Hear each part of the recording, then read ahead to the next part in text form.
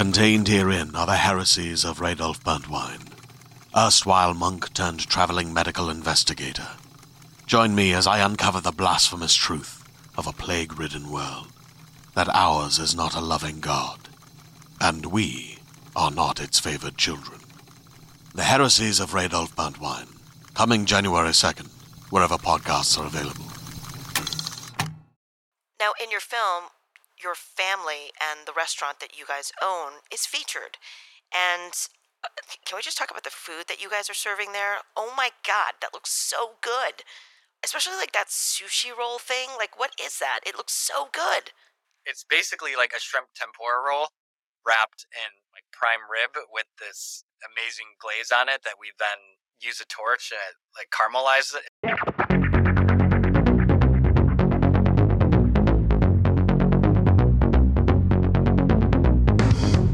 Hey everyone, I'm Evelyn. Thanks so much for joining me here on Reppin'. On this show, my goal is to bring you incredible talent from diverse genres, including newsmakers and leaders who all come to share their personal stories and the invaluable lessons they've learned along the way.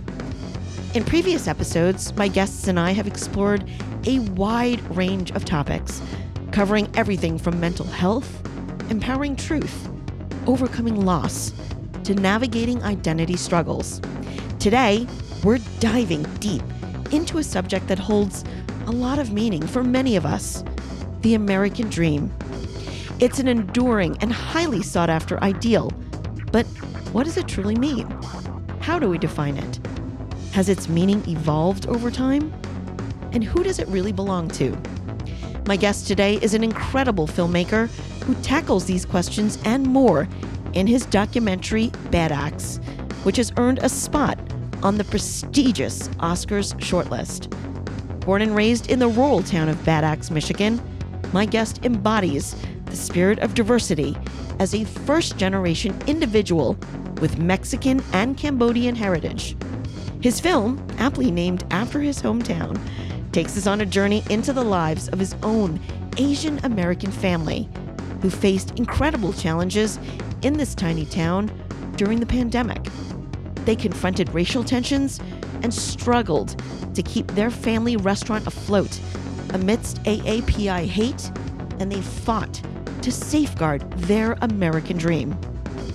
This powerful documentary shows the resilience of a family in the face of adversity.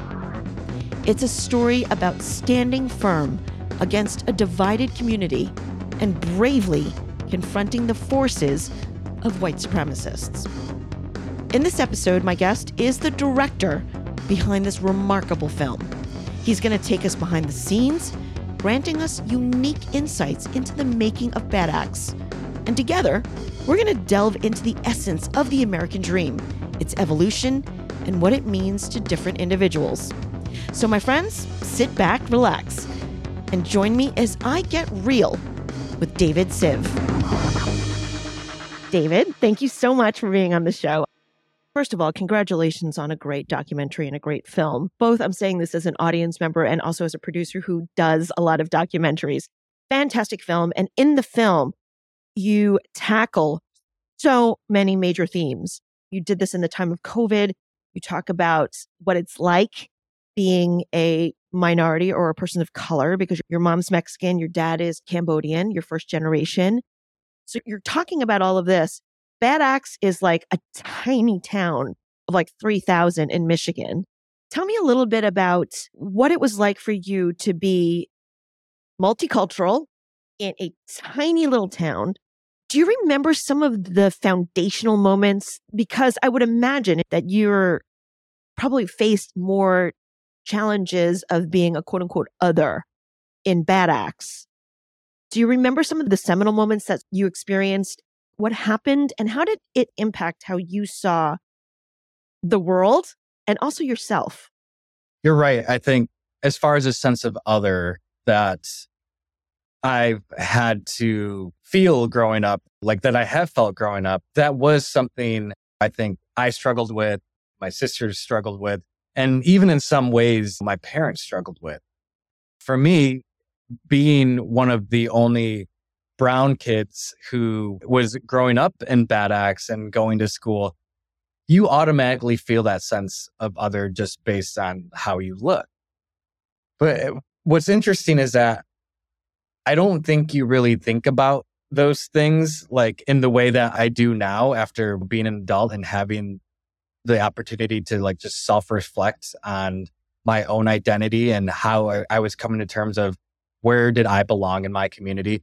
Those are things you're not necessarily thinking about as a kid. So for me, it was always about just trying to fit in and hide this part of who I am to fit in with everyone else in the community. That's what assimilation is, right? That's exactly what I tried to do growing up. I remember my first day I ever rode the bus to school. It was probably like the second or third day to school because my mom would always take us to school the first day. And then after that, we were on our own. And so this was probably the second day of school. And I remember getting on the bus and I was looking for a place to sit. And this kid, he was around my age, and I actually ended up growing up with him. He says, "You can't sit next to me because you're an N-word." I had no idea what that meant at all. Oh my God. But it hurt my feelings. Yeah. He told me, he's like, "You have to go somewhere else." And he's 5 years old at the time. I don't think he exactly knew the weight of the words that he was saying. But coming home from school that day and telling my mom that, and I remember this so distinctively, we had this conversation that this is something that is not right. It's not right he called you this. And it's an ugly part of this world we live in. And you just need to ignore it and not give so much attention to individuals who are going to treat you differently because of how you look.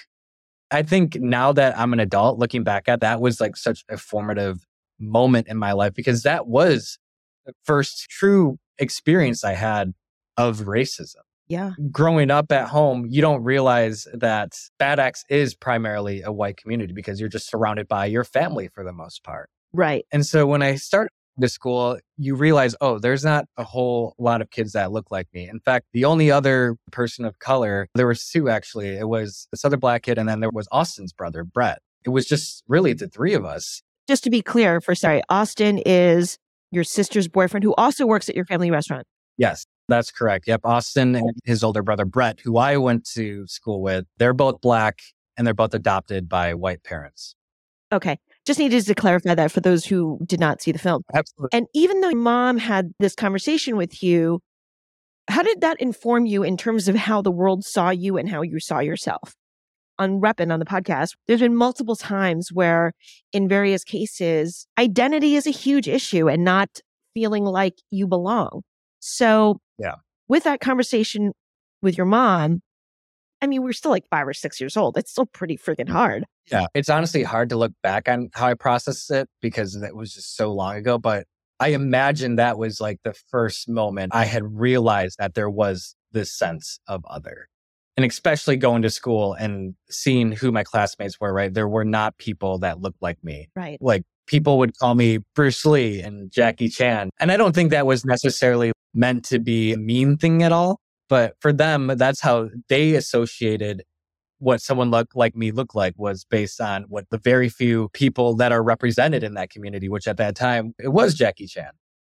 I think it informed me in a way that, okay, I do look different and I am different than my classmates and other people in my community. And then as I continued to get older and continued to go to school, I realized that I was beginning to assimilate in ways to hide this sense of identity of who I am. Yeah. An example of that was I remember bringing a school lunch from home for lunch at school for the first time. Right. And it was basically just white rice and this dried shredded pork. We call it batyang. And when I took this school lunch out of lunch pail and opened it up, kids thought it was the weirdest thing and started pointing out like how strange of a dish I was eating. And it made me feel like embarrassed. It made me feel ashamed. Yeah. And I never ended up bringing this food that I love so much to lunch anymore. Right. And it's because I didn't want to feel that sense of embarrassment. I didn't want to feel that sense of shame. That's an example of how whether it was conscious or subconscious, that I was trying to hide a part of who I was. Right. I would only eat that food at home. Even when my friends came over, it wasn't until I got to know them well enough that I would feel comfortable eating that food again.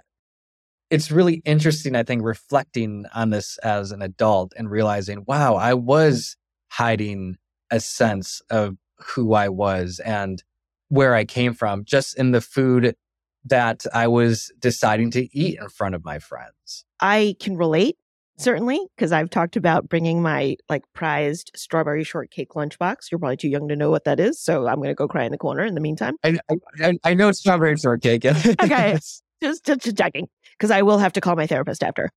And not wanting to have Chinese food. I wanted peanut butter and jelly sandwiches. Instead of being called Jackie Chan and Bruce Lee, I unfortunately was called, because this was Pretty in Pink, the John Hughes era of films, which was a great string of iconic films. And I certainly loved them, but I didn't love being called Long Duck Dong. So I understand that. And I think only recently, having conversations with you and having other conversations with people in the podcast, have I found a community of people that I can go, oh my God, me too. Yeah. And it made me realize that I needed it so badly. But let me just go back to this. In the film, tackle being an other during the pandemic, right? So your family has this amazing restaurant, which, by the way, I'm not kidding. I'm dying to eat there. I've already looked at the menu and I know what I want to try. You come from this family, and in this film, you talk about themes of what the American dream is, family dynamics, intergenerational trauma, being an Asian in a small town in the middle of a pandemic. How did your identity and your upbringing inform the film? And do you remember the moment that you said, okay, we need to document it because we were in unprecedented times? But also, having said this, I will be very upfront and say that even before the pandemic, I would say during the 2016, 2017 elections, I was never made more aware of my ethnicity than during that time. And it certainly was exacerbated during COVID. Right. Because terms of Kung flu were readily thrown about. So all of that to say is, from the moment that you shared this story of you being called the N-word as a 5-year-old to the pandemic, and I know this is a huge leap, but what was the moment that you realized you're a filmmaker, you're a storyteller? What is it that you wanted to tackle in this film? One question I get asked a lot in Q&As is, did you set out to make this documentary? Mm-hmm. That answer is yes and no. It's yes, because even prior to the pandemic, I have always wanted to share my family's story. Because when I look at my parents, my mom, a Mexican-American woman, and my dad, a Cambodian refugee who came to this country with nothing but the shirt on his back in the year 1979 after surviving the Cambodian killing fields and getting his mom and his 5 siblings out alive. And then coming to this country and the story of how these 2 individuals overcame so much adversity in raising a family and starting a business and all the hardships that came along with that. To me, that is the American dream story. That, to me, my parents and my family, they epitomize that. I always knew that was a story I wanted to share. I never knew that would be told in the form of a documentary film, though. The reason why I've always wanted to share my family's American dream story is to open up the dialogue and the conversation of what does it mean to be American? Because here I am growing up in Bad Axe, Michigan for almost 20 years of my life and never quite finding my place and where I fit in this community and in this country. And then I do realize that as I was growing up and growing older and then moving to college and again, meeting people with similar experiences, I realized that everything my family went through, that's a part of the American experience for so many families. We're just as American as any other family because America so much is a country that is built on the experiences of refugees and immigrants. But there are a lot of people who don't see that experience as being part of the American experience. They look at that specifically as, oh, that's just the immigrant experience, or that's the experience of this Cambodian Mexican family. But no, it needs to be talked about when we talk about what the American experience is. So when I began filming in March of 2020, the intention wasn't to make a documentary film. It started off as doing what I've always loved doing, which was bottling my family and memories through my photography and through home videos. Yeah. And there was this intuition that there was this interesting time. But again, my intention wasn't to make a documentary. I was just doing what I loved doing. Understood. So I'm filming throughout the first couple of months of the pandemic, and you're seeing how the restaurant is trying to overcome this financial struggle of how do we stay open? How do we adapt? How do we keep this business going at a time where restaurants are struggling now more than ever? Again, did not think I was making a documentary. But when the light bulb did go off for me that, oh, I think this story I've always wanted to share is telling itself in front of my very eyes in the form of everything I've been capturing, was actually right after the Black Lives Matter movement happened. That's when we really started editing the film. And the reason for that is you see in the film that you see the death of George Floyd and you see how the country at large reacts to it. But then you see how this small community in Bad Axe, Michigan, that is less than 3,000 people, 97% white, politics lean more conservative. How is this community going to react to this movement? And there's this protest that happens in Bad Axe, Michigan, of all places. This is something I never thought would be possible. I don't think any of my sisters thought would be possible. My family, I don't think a lot of people thought this day would come where Bad Axe would have a Black Lives Matter protest. But it did. And we decided to show up. And you see the reservations from my dad about us attending. For him, he's reserved because he knows if people see my siblings and I go to this protest, there's going to be repercussions for the restaurant. Yeah. So when we showed up to this protest, it was such a beautiful moment and something we never expected would happen in our community. But here it is, people all coming together to stand in solidarity of this movement that was happening in our country. Then you see the neo-Nazis and these white supremacists show up. And the first people to confront those individuals were my sisters and me. Yeah. Because for us, we felt, how dare you guys try to come into this community and a protest that is so beautiful and so peaceful and try to intimidate the community with your guns and your racial slurs and hailing Hitler. We wanted to let them know that we weren't afraid of them. After the protests ended and we all show up at the restaurant the next day, there begins to be these social media blowback from people in our community saying, we're not going to support the restaurant anymore because we heard they support Black Lives Matter movement happen. There were so many comments of the people standing on the side of the white supremacists and saying, oh, we heard that these kids were provoking them and that they were looking for trouble, like kids as in us, like my siblings and I. And all of a sudden, these feelings of other, they were all starting to resurface all over again. Right. Because here we are, part of the community for over close to 20 years, thinking that we're beginning to find our place and where we belong in this community. All of a sudden, we're being put in this box all over again and being told that we're not going to support you if you don't think like us.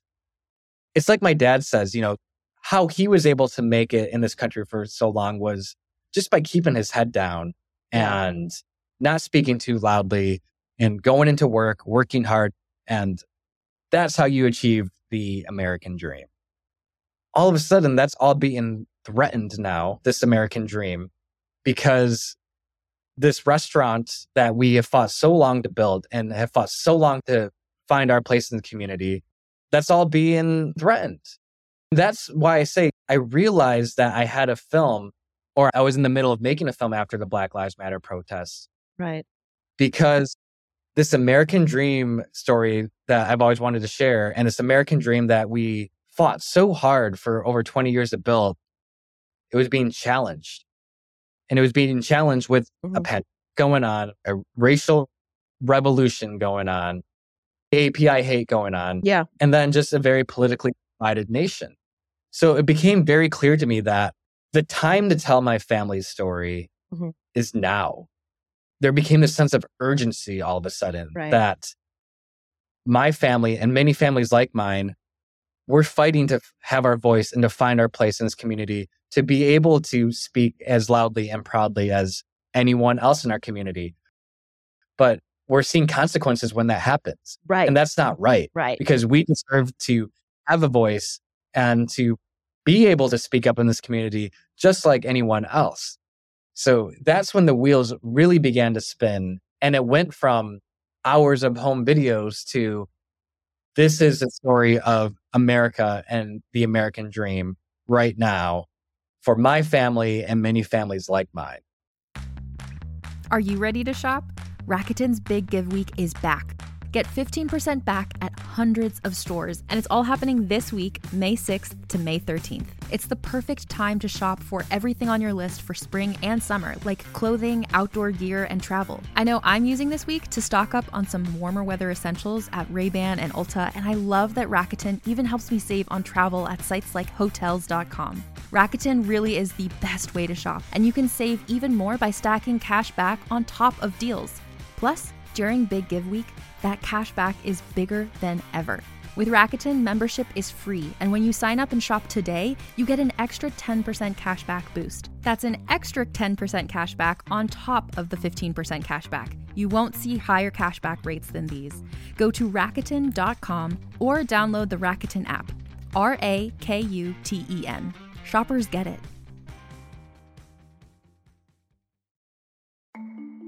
As a podcast network, our first priority has always been audio and the stories we're able to share with you.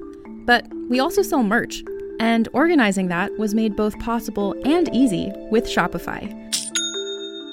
Shopify is the global commerce platform that helps you sell and grow at every stage of your business, from the launch your online shop stage all the way to the did we just hit 1 million orders stage. Whether you're selling scented soap or offering outdoor outfits, Shopify helps you sell everywhere. They have an all-in-one e-commerce platform and in-person POS system, so wherever and whatever you're selling, Shopify's got you covered. With the internet's best converting checkout, 36% better on average compared to other leading commerce platforms, Shopify helps you turn browsers into buyers.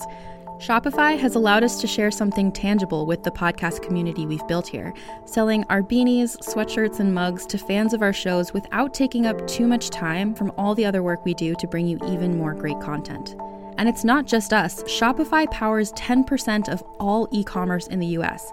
Shopify is also the global force behind Allbirds, Rothy's, and Brooklinen, and millions of other entrepreneurs of every size across 175 countries. Because businesses that grow with Shopify. Sign up for a $1 per month trial period at shopify.com/realm, all lowercase. Go to shopify.com/REALM now to grow your business, no matter what stage you're in. Shopify.com/realm.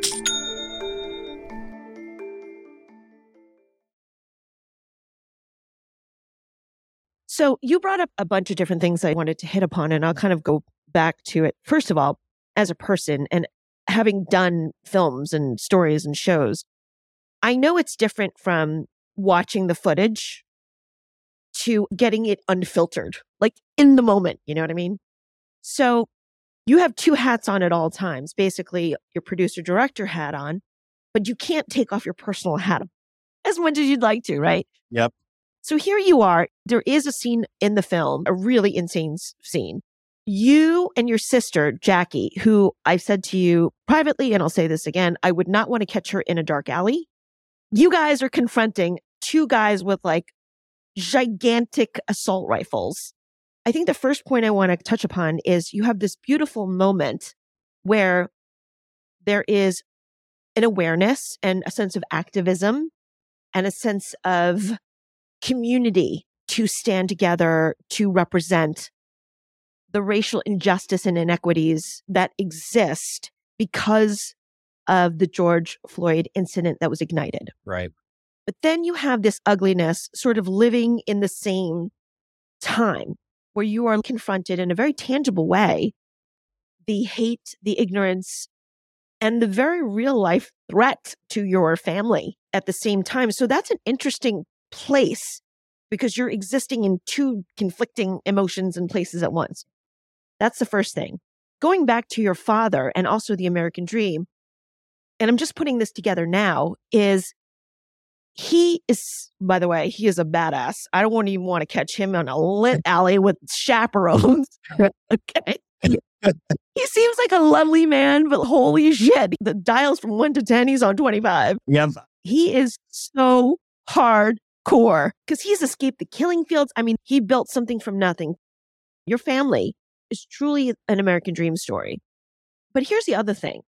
He has succeeded, and my parents too, and this might be an immigrant thing, I don't know, by shutting your mouth, keeping your head down, and working your ass off. And now we have to voice because I guess my question to you is, now that you've experienced it both in person and also seeing it through the film, Right. because I'm imagining as you're watching your story, it's a little bit of an out-of-body experience and you can see it in a different way.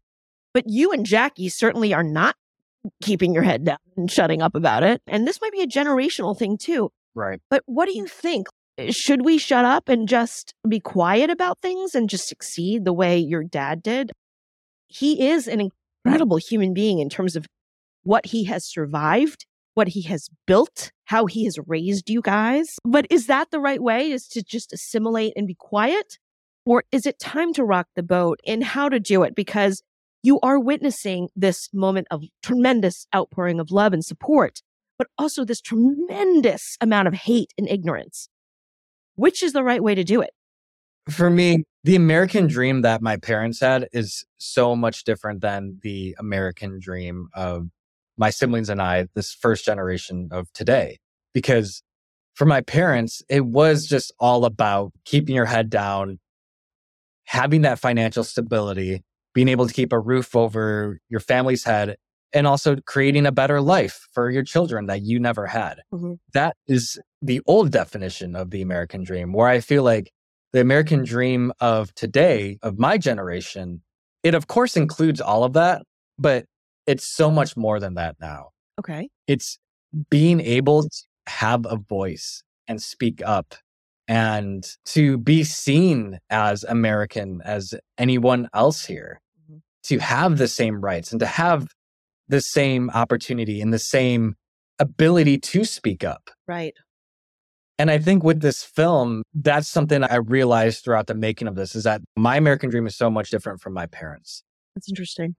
Because we do want that representation. Yeah. So is it right to do to stay quiet and to keep our heads down and to get to work? No, absolutely not. I think that's what our parents had to do in order to make it. But that's not what we have to do now. We are already living much better lives than our parents had. Right. Because of how hard they worked. Right. So we can take that a step further now and fight for our place.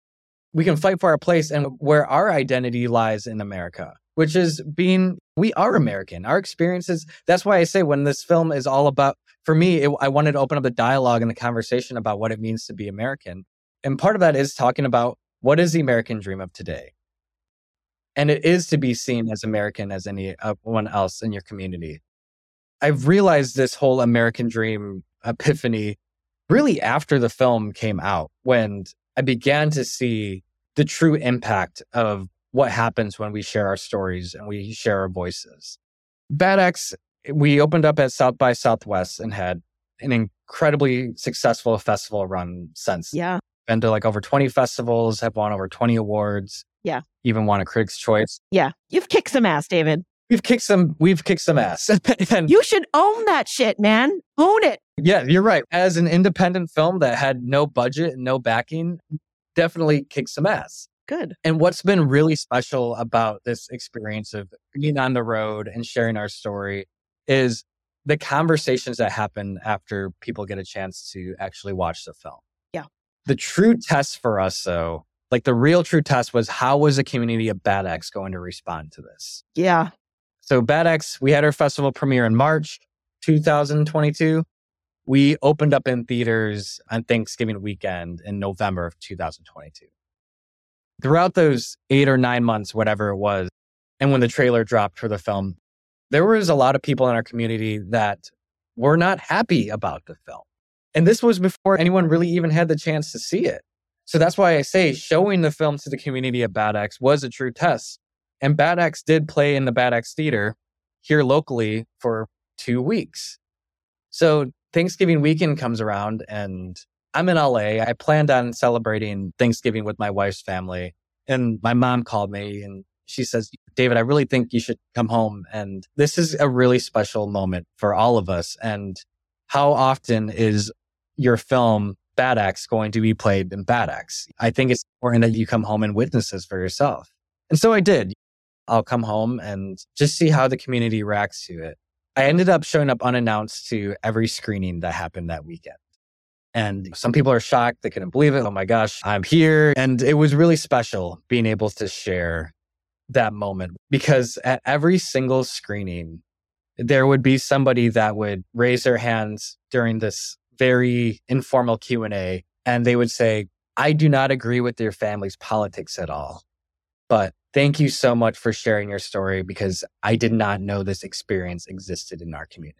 These were the exact same people that were stopping my mom in Walmart and telling her they weren't going to support the restaurant anymore because of what I was doing. Right. Some of these were the same people that after the Black Lives Matter protests, they were unknowingly siding with white supremacists and saying that we were the ones instigating the conflict in this protest. These were the same people that were leaving a lot of the nasty social media comments. And for me, until this point, I think I always wanted to believe that cinema has this power to invoke change beyond the screen. But in my heart, if I'm honest, I don't know if I truly believe that. And I think part of it has to do just with everything that was going on in our country for the past few years and what I've witnessed my family experience in Bad X. But I did have hope, though. After having these real difficult and honest conversations with members of the community who thought we were fabricating our experiences and that we're saying racism doesn't exist. Yeah. Hearing from them and seeing them open up their hearts and have a dialogue about an experience that was different than theirs and recognizing that experience as a real experience. It truly did make me realize that storytelling and cinema do have the power to create real change, because change happens one person, one conversation at a time. Yes. You even see the opening shot of Bad X as you're going into the town of Bad X. One of the shots is you see a big Trump sign with these Trump flags and everything. The woman who actually owns that sign, she reached out to my mom the day after she saw the film opening weekend. And she said, Rachel, I don't know if you know me, but my husband and I, we own the Trump sign that you see as you go into Bad X.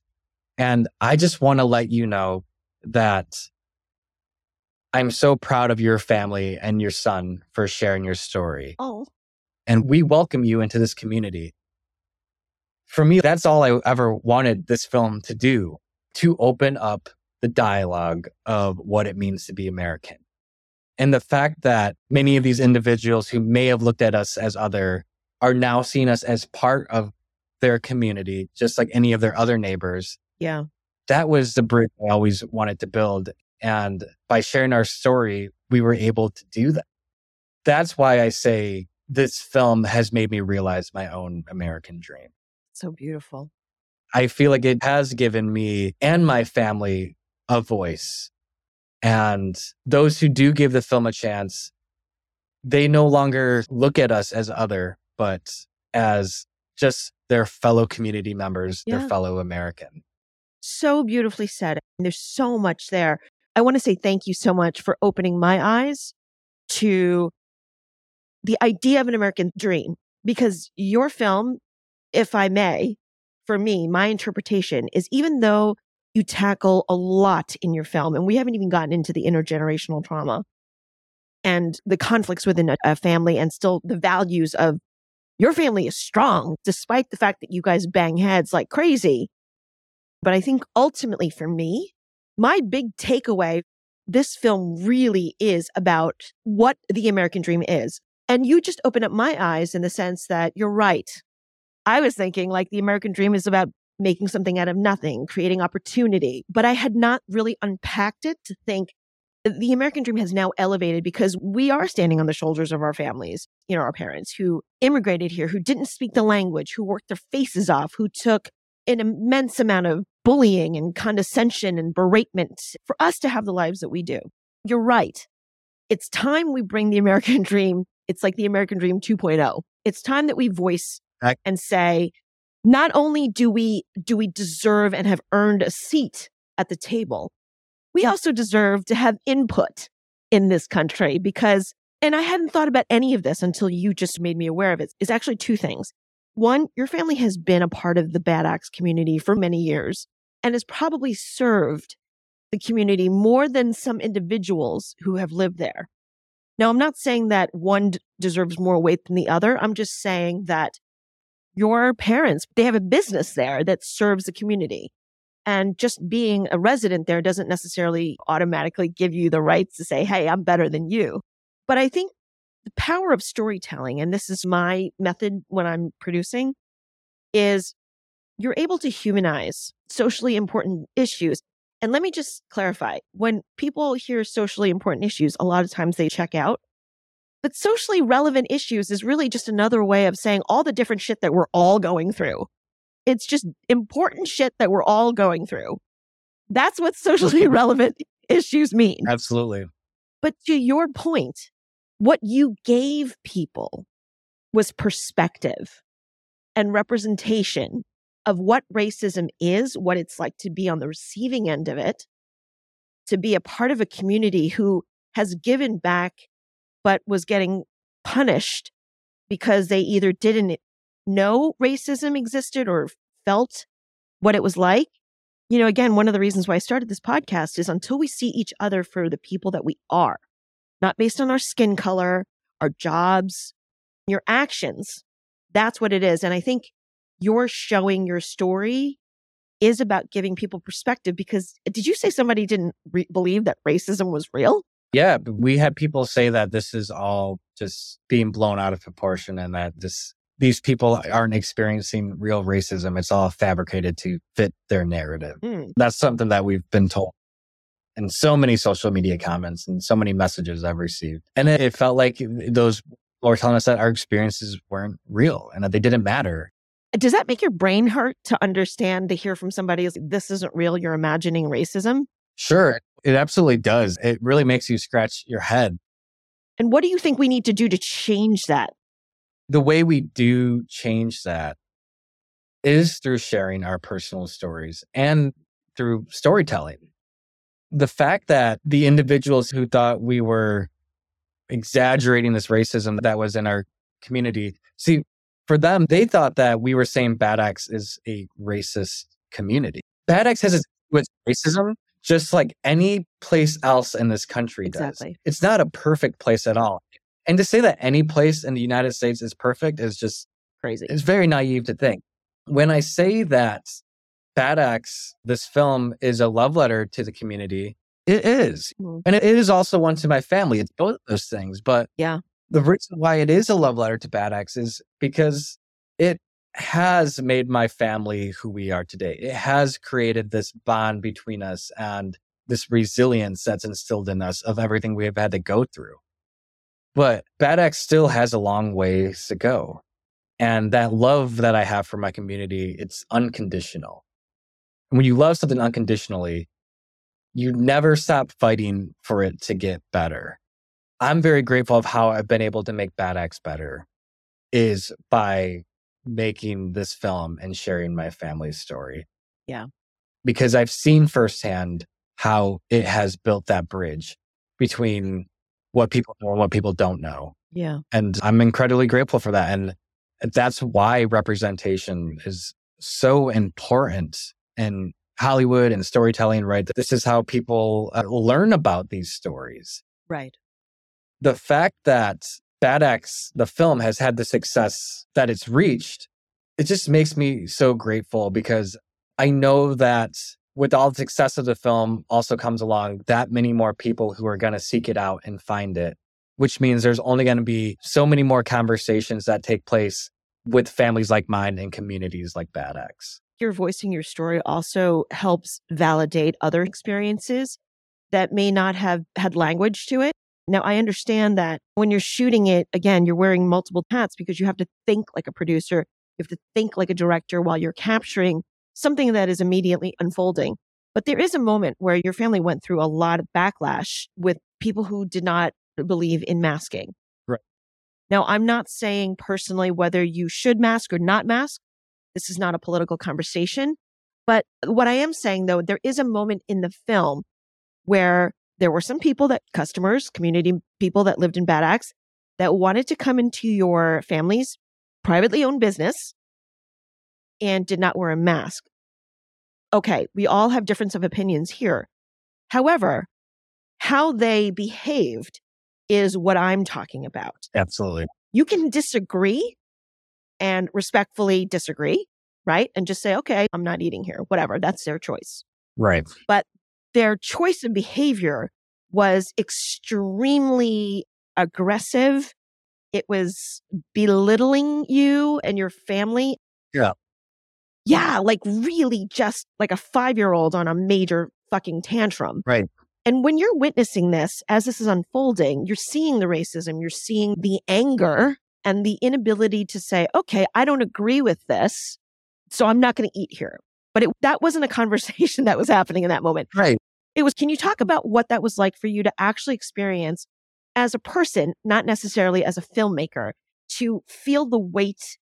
They were angry and it was coming at you full blast. And I think it was also the belittling that was so maddening for me. For you to feel that and to see that your family was on the receiving end of it. Can you talk about how that impacted you? Did it give you more resolve to do more stories like this, or did it hurt? I was so angry during that moment. Yeah. This was at the height of COVID. People were still getting sick and hospitals were overrun. And to see the way that these individuals decided to really combat at us because they didn't agree with our restaurant's policies. Yeah, I think it ticked everyone in my family. Yeah. I felt like that was really important to capture. Part of me puts on that producer director hat knowing that, and by this time, again, I already knew I was making a documentary at that point. Right.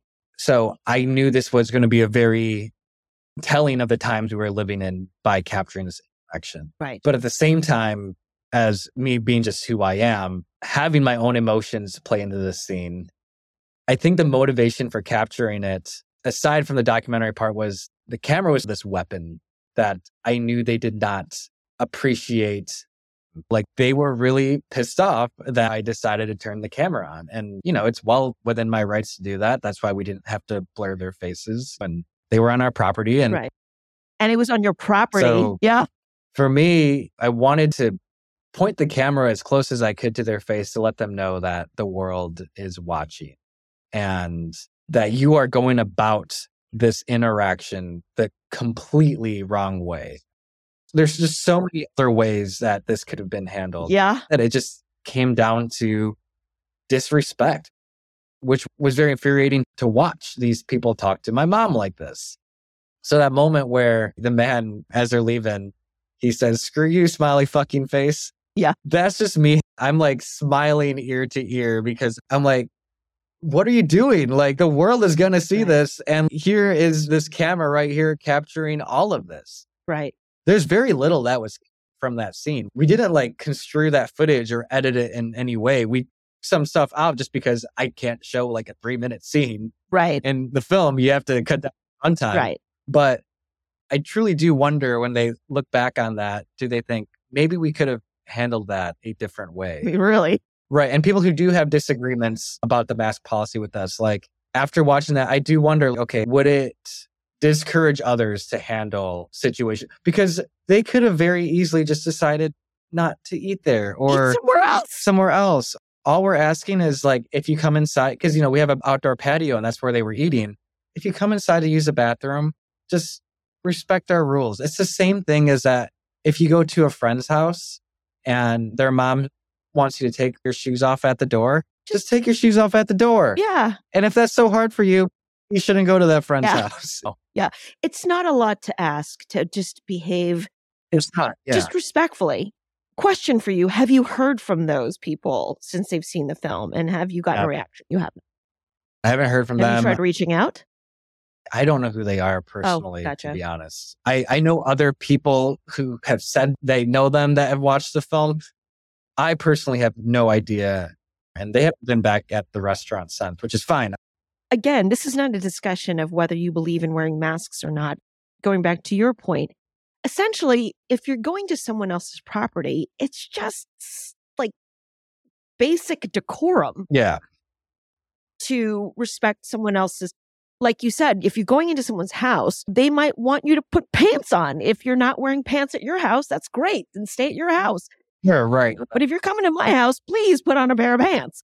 I mean, I'm exaggerating here, but the point is, it's not a lot to ask to respect someone. And I think regardless of what you believe in terms of masking, not masking, politics, whatever, there are just so many different ways to behave as an adult. If you don't agree, don't dine there. It's that simple. Yeah. That's all that's needed. Based on the time that you shared at the beginning of our conversation where you were called the N-word when you were 5, to just growing up and having more self-awareness as well as societal awareness, and now also doing this film, both as a producer and also as a person. And I say this because, and for those who don't do what we do, if I was shooting what you were shooting at that moment where there was all this chaos that was literally exploding in front of your mom, on one part of me, I'd be like, oh my God, this is great fucking footage. This is a great scene and it's so important to show. On the other hand, I would be completely mortified and embarrassed and sad to see that from the time that you were 5 and you faced the N-word all the way to now, in many ways, that racism is still so real. How have you taken the experiences, and I know this is a huge arc here, David, from the time you were 5 and you were called the N-word to now, and witnessing that this hate and this ignorance and this fear and discrimination is still something we are, in a very real way, actually fighting, I think, much more openly than we ever have before. How does that hit you personally? And how does it impact you seeing, oh, this is what we're still dealing with, and this is how I'm going to deal with it? Bet you haven't been asked that in their Q&As. I haven't. That's a good question. So I guess now going from the time that you weren't aware, but you knew you were another, to now knowing and just really seeing it from so many different angles, how has it shaped you now? And how do you think you're going to go forward in dealing with and managing the real and openly challenges of being an other? How all of these experiences have shaped the person I am today, from the time I was that 5-year-old being called the N-word to now having this awareness and this self-realization. I think it's made me very, I don't know if this is the right way to say, but it's made me very proud of who I am and what I've overcome. It's made me want to fully embrace and love myself as this Cambodian Mexican kid. Something that for so long I tried to ignore and tried to put under the rug. Now I just want to learn everything about my identity and where my parents came from and their stories and their parents' stories and my dad's stories. It just has made me very proud of just how far our family has come. I hope by sharing our stories and sharing my story, it will empower the next generation, my nieces, to fully love and embrace who they are and not try to assimilate or try to fit in just because they might feel different. I want them to embrace what it is that makes them unique. I think that's what this entire journey has made me realize. When I get a chance to share Bad Acts with educational communities, I've been doing a lot of speaking engagements at just different universities. And these kids are 10 years younger than me. So they're at that age where I was coming to this self-awareness and realization for the first time. They're seeing a family on screen. And I'm talking specifically like these AAPI communities at these universities I showed. Yeah. They're seeing this family on screen that so much reflects the experiences that they had. And when I hear these individuals thank me because of how they feel seen and represented because of my family's story, I hope it inspires them to go and share their story and to fully embrace who they are and to not look at themselves as other, but to look at themselves as American and to embrace what makes them unique of being first generation or second generation, whatever it is. I think that's what's been so rewarding about going out there and sharing our story. That's why representation is so important. We need to see ourselves represented on screen. It's what empowers us to go and share our own stories. That's what I hope it continues to do, is it will empower the next generation and allow them to love themselves for who they are. I love that. I think you're definitely one of those people that are in the pact of, and I'm going to say this, the conversion of feeling embarrassed or like a little bit shy or to shun, quote unquote, one part of ourselves. Because a lot of people have shared similar experiences of trying to deny one side of themselves versus the other. Mm-hmm.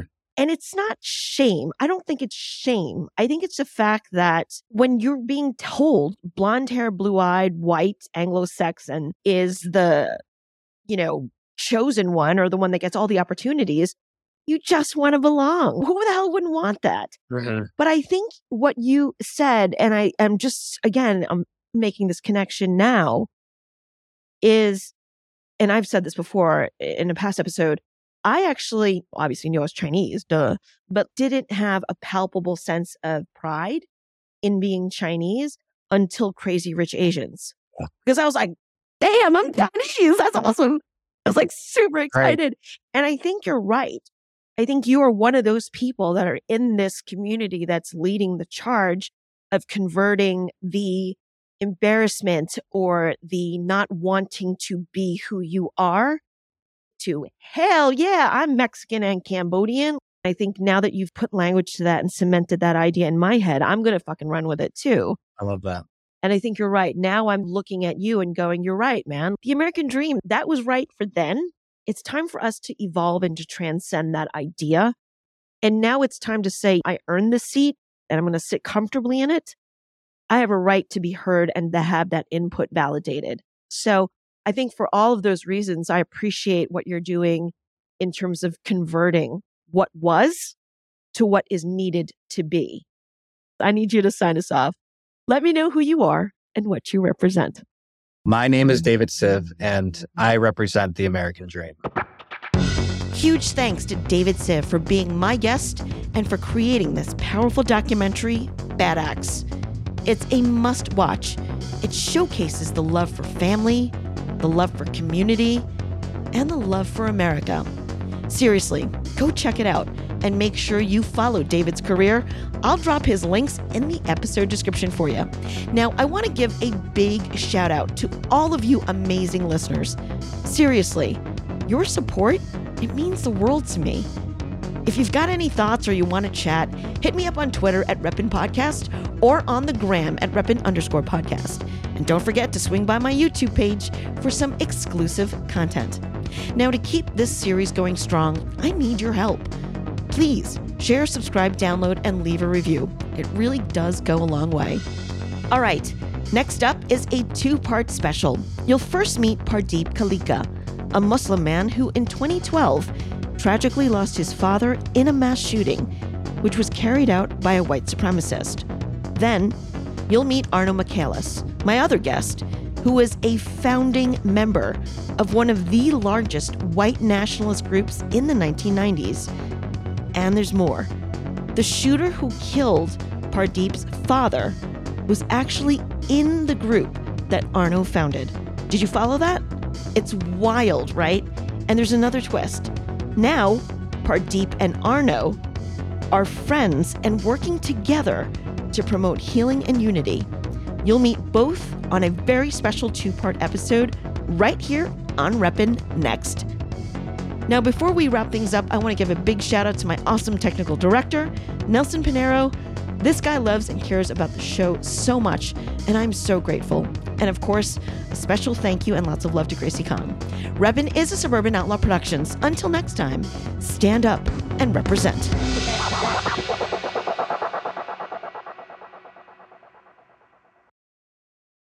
Hey there, this is Justin Bartha. I made a funny new podcast, King of the Egg Cream. It has the greatest cast in the history of podcasts with actors like Louis Black. I'm torn by my feelings for 2 women. Bobby Cannavale. You can eat it, or if someone hits you, you can put it on your cut. Melanie Linsky. I wonder what these marvelous things are that look just like boiled chicken feet. Jason Ritter. I can break things and pick locks and kill people. Michael Stuhlbarg. The whole point is to inspire people that they should make themselves better. Ari Grainer. No, don't whet its appetite. What are you, an idiot? Me, Justin Bartha. That's not just any egg cream, that's a Lemke's special. And all narrated by the hilarious Richard Kind. This is the story of Harry Dalowitz and how he rose from nothing to become New York's King of the Egg Cream. So if you like funny true stories, come listen to King of the Egg Cream, available wherever you get your podcasts.